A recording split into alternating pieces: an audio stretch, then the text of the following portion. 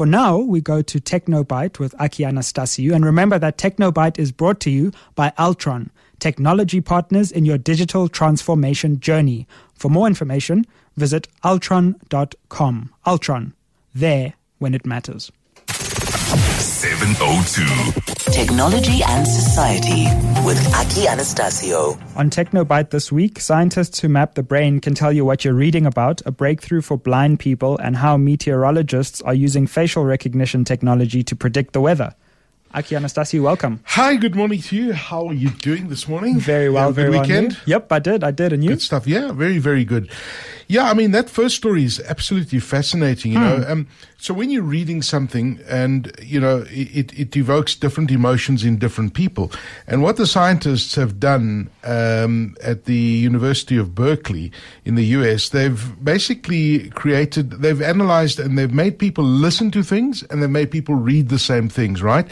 And they've managed to map an interactive map of the brain that is basically analyzed when you read something, how you're impacted and what you read about, right? And it's interesting that people and it's the words that spark off different things in the brain. So if you can imagine like this 3D scale model, which is what they've done. And every time you've read something, they put the special nodes on your brain to analyze the impact that the words that you hear and the words that you read have, and which part of the brains it sparks off. And this brain study is really impressive because they've used this 3D color-coded map to find where the words and how they group, and they use visual, tactic, and numeric locations, the reaction to violent, mental, emotional stuff. All of these kind of things have been put and mapped, you know, reacting to how your brain interprets these things. But now, why it's important, you ask, and what is the reason for this?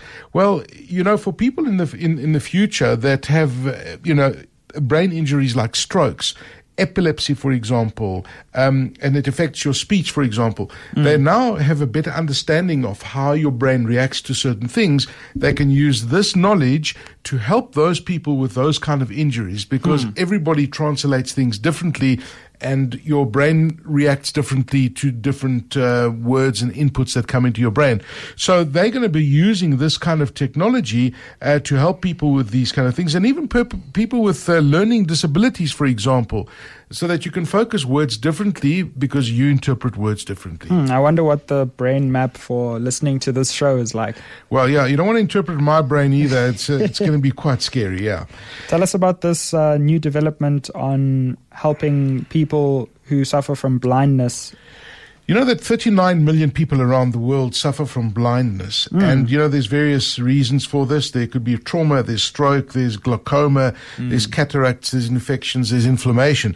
But, and what they've done is they've done so much work in the last few decades to translate what the eye sees, and to translate that towards the brain, right? So scientists have developed this new technology that bypasses the eyeball entirely and sends messages to the brain. And the technology is it's an intraneural electrode called optic C-line. And they've presented this to a few scientists around the world. And really what it does is it translates and they produce phosphenes, and the sensation of seeing the light in the form of white patterns without seeing the light directly goes through to the back of the brain. And I mean, we've heard of retinal implants, for example, and, you know, different other kinds of technologies, but this is specifically sending current to the optic nerve, and it shows quite a bit of promise on how it can help blind people in future translate what they can't see. Yeah. Brilliant stuff. And then finally, I've got this fascinating one. This is coming from from New Zealand, actually, right. And they're basically using the same kind of technology that facial recognition systems use. Now, you know that if you're walking in a street, and you know these sophisticated cameras can pick up to 40 different facial reactions to things. Now, imagine you can use that kind of technology to predict better weather conditions and how storms will impact various conditions. So they use use the same artificial intelligence and the same kind of facial recognition systems to predict hailstorms, the severity of storms, and they run all of this through algorithms, right? And these algorithms are able to produce incredible results in the early tests that they've done that will really impact how meteorologists in the future start predicting storms. But what's significant about this research is that using this technology and the machine learning model that they've got, they can actually predict how big the hailstones are actually going to be. So you can start predicting warnings about the size of the storm, how big the hailstones are actually going to be. That would help in Gauteng.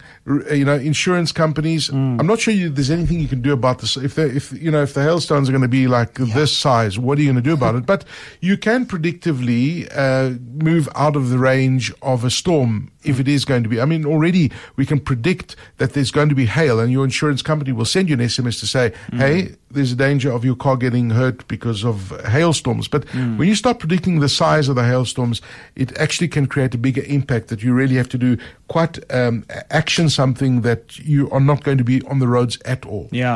So it's quite interesting because of the weather conditions we're having around the world and the unpredictable weather conditions because of global warming.